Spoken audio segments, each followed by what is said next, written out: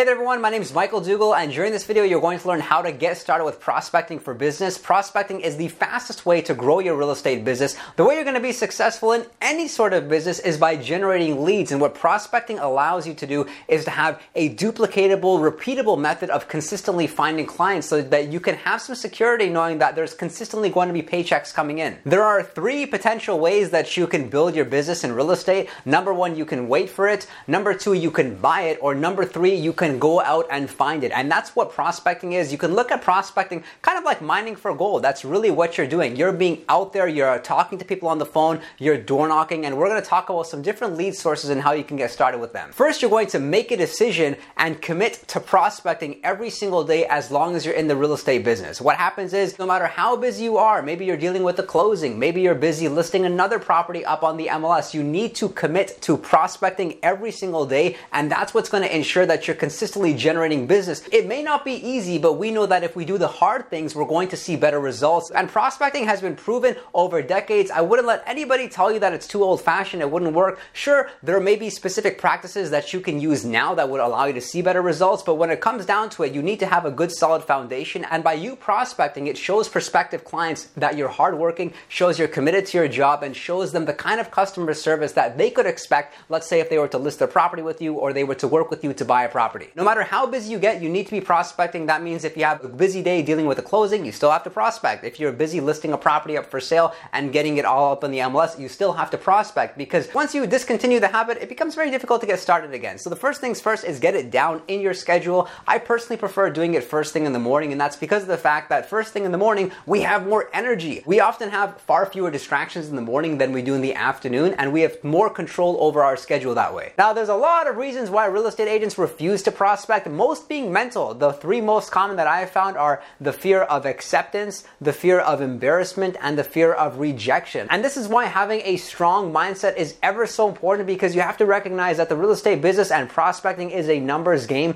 If you talk to enough people, you're definitely going to generate leads. If a client is refusing to work with you, it does not mean that they are rejecting you as a person. So don't take things so personally. Just look at it like next. An affirmation that I tell myself is every no gets me one step closer to a yes. So every time I hear a no, cha-ching. And there's many times when you can prospecting and you can feel somewhat embarrassed because a prospect may ask you a question that you just don't know the answer to. Let's say they ask you if you're familiar with their specific area, and let's say you have no local knowledge. It can be somewhat embarrassing, but the idea is that you have a strong mindset, and every single time a prospect says something or maybe asks you a question that you don't know the answer to, write down their question or concern and then talk to your mentor about it, or ask me about it. Ask me, Michael, how would you have handled this situation if a prospect said this? And this is going to ensure that you're consistently getting better with time. After you've made your first 100 phone calls, can you just imagine how easy it is for you to pick up the phone and start generating leads? Most of the reasons why you don't prospect are made up excuses for you to not do the hard work. And once you recognize that and you embrace the hard work and you make it part of your daily schedule, within 90 days you'll be generating leads easily. Prospecting is the highest paying activity in real estate, and if you design your schedule that's based around your prospecting every single day, you're going to generate business. And how you can make it easier for you to get over some of these fears is to continuously be plugging into good positive information,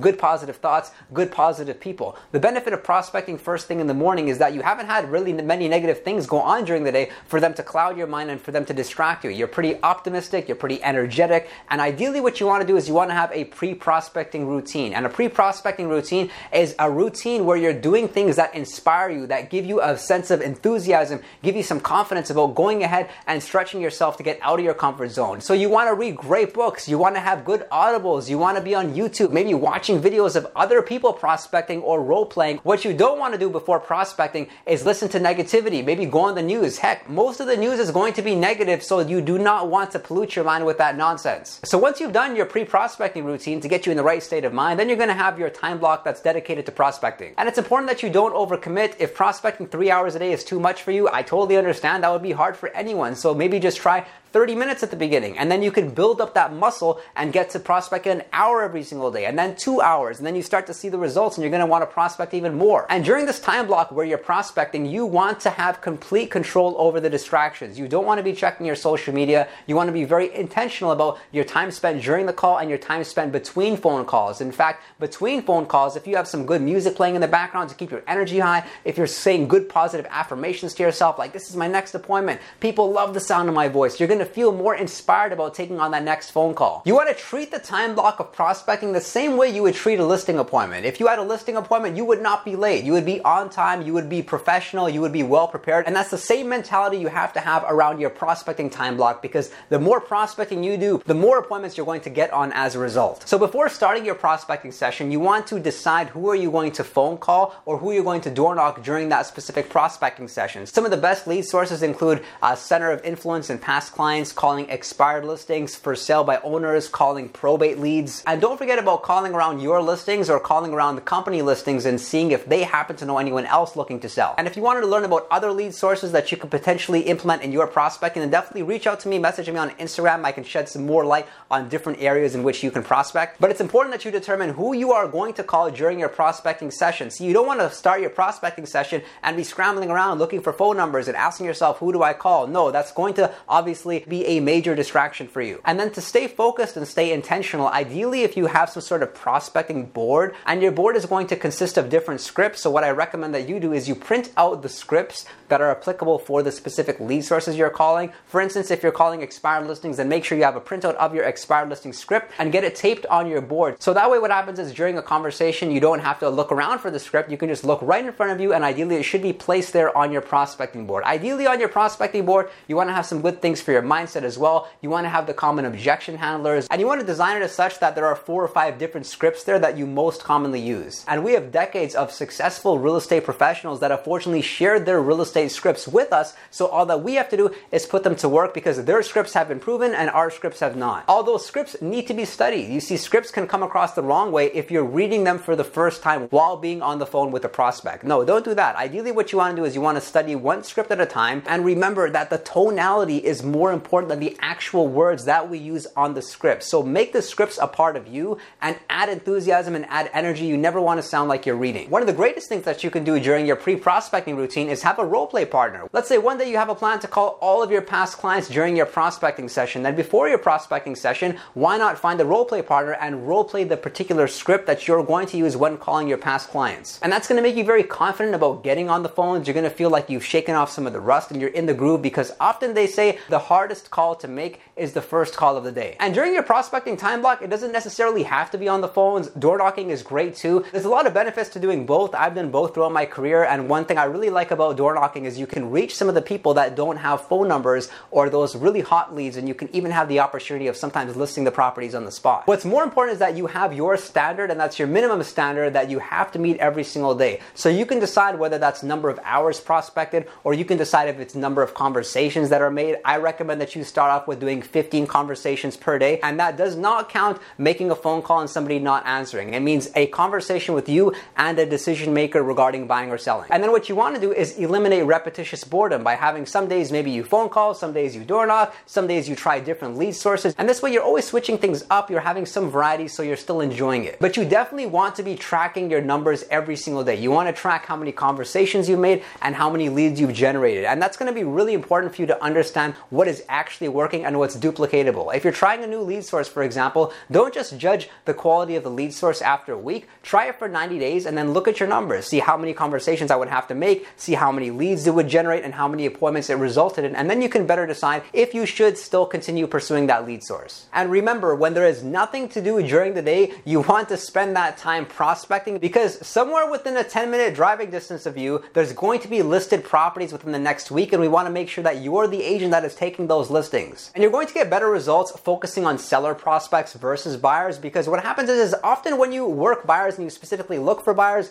sellers don't come as a result. But if you look for seller prospects and you ideally speak to homeowners only, you will naturally attract a lot of buyers. See, if you were to do one buyer transaction, it would take 30 to 35 hours. But if you work one listing, it's pretty much 5 hours of work, considering the fact that all you need to do is do a listing presentation, price the property correctly, you're listing it on the MLS, and then suddenly all of the local agents start doing their very best to find a buyer that they can bring to your listing. So set some goals for yourself. It's a lot easier to do 5 transactions per month if you're working sellers versus working buyers. And what you want to do is when you're on the phone with prospects, don't try to sell them too hard. Keep in mind your objective, and your only objective is to set an appointment with them, which is a face-to-face conversation where you can make a listing presentation and then confidently get the contract signed. And recognize that 70% of the appointments that you set are going to be set during follow-up calls, which means that if you're not consistently following up with your prospects, you can look at prospecting like a waste of time. There's way too much money lost in poor lead follow-up. Why do agents not follow up? Maybe they forget, maybe they're disorganized, maybe they have hesitancy because they don't know what to say, but most commonly it's because they're not following up enough. There are going to be some lead sources out there and you just need to catch them at the right time. People are busy, they're living their own lives, so there are some leads where you may benefit by following up 2 times a day. They will not be offended, they're just again busy with their lives, and during that conversation when you're following up with them,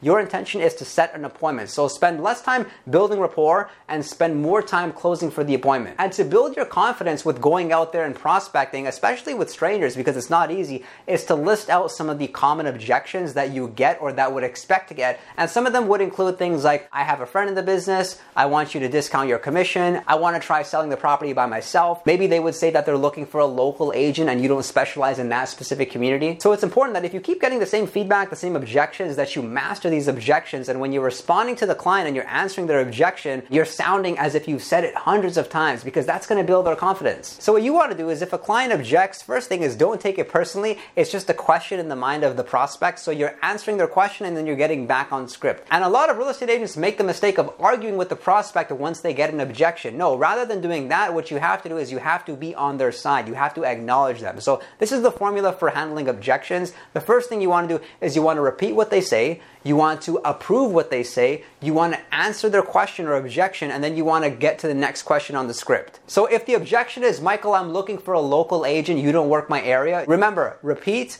approve, answer their objection, get back on script. You're looking for a local agent and I can appreciate that, and you'd be happy to know that we can cover the local buyers and also have your property exposed to the buyers that may not be local. Wouldn't that be best for you? And then you get them back on script and you can close. And one of my favorite closes is saying to the prospect, I don't mind stopping by for 15 minutes and sharing with you exactly what I would do to get your home sold in this market. Would today or tomorrow work better for you? Notice I did not take their objection personally. I treated it like a question in their mind, just because the prospect very often doesn't know any better. And that's the mindset you have to have. You need to really believe that you are the best agent for the job. So for your own mindset, I would really encourage you to write down 5 or 10 reasons why a prospect would benefit by listing their home with you or by working with you to buy a property. And a couple of great reasons could be that you're always seeking more education to make yourself a better real estate agent, like the fact that you're watching this video, or mentioning the fact that you're backed by a great brokerage. Something that really helped me with my prospecting, specifically on the phones, is that I would always prospect standing up. I would never sit down, because what happens is when we're standing and we're on the phone, we have more energy, we have more enthusiasm. We're able to wave our hands and use hand gestures, which give us different tone inflections. We just sound more interesting to talk to. So you want to look at prospecting kind of like an aerobic activity. It should require some energy, and that's why it pays such good results. So prospect whom you're comfortable prospecting to, but make sure you're prospecting every workday. Keep on tracking your numbers. Remember to practice, rehearse your scripts, role play them with a partner. Ideally have some sort of accountability in place. Maybe you're paying somebody if you're not doing your prospecting session. Keep on following up with your prospects. Remember that every no is just going to get you closer to a yes. I really hope you did find this video informative, and make sure to connect with me. I'm Michael Dougal. I look forward to connecting with you on social media or at a future event, and let me know how prospecting goes for you.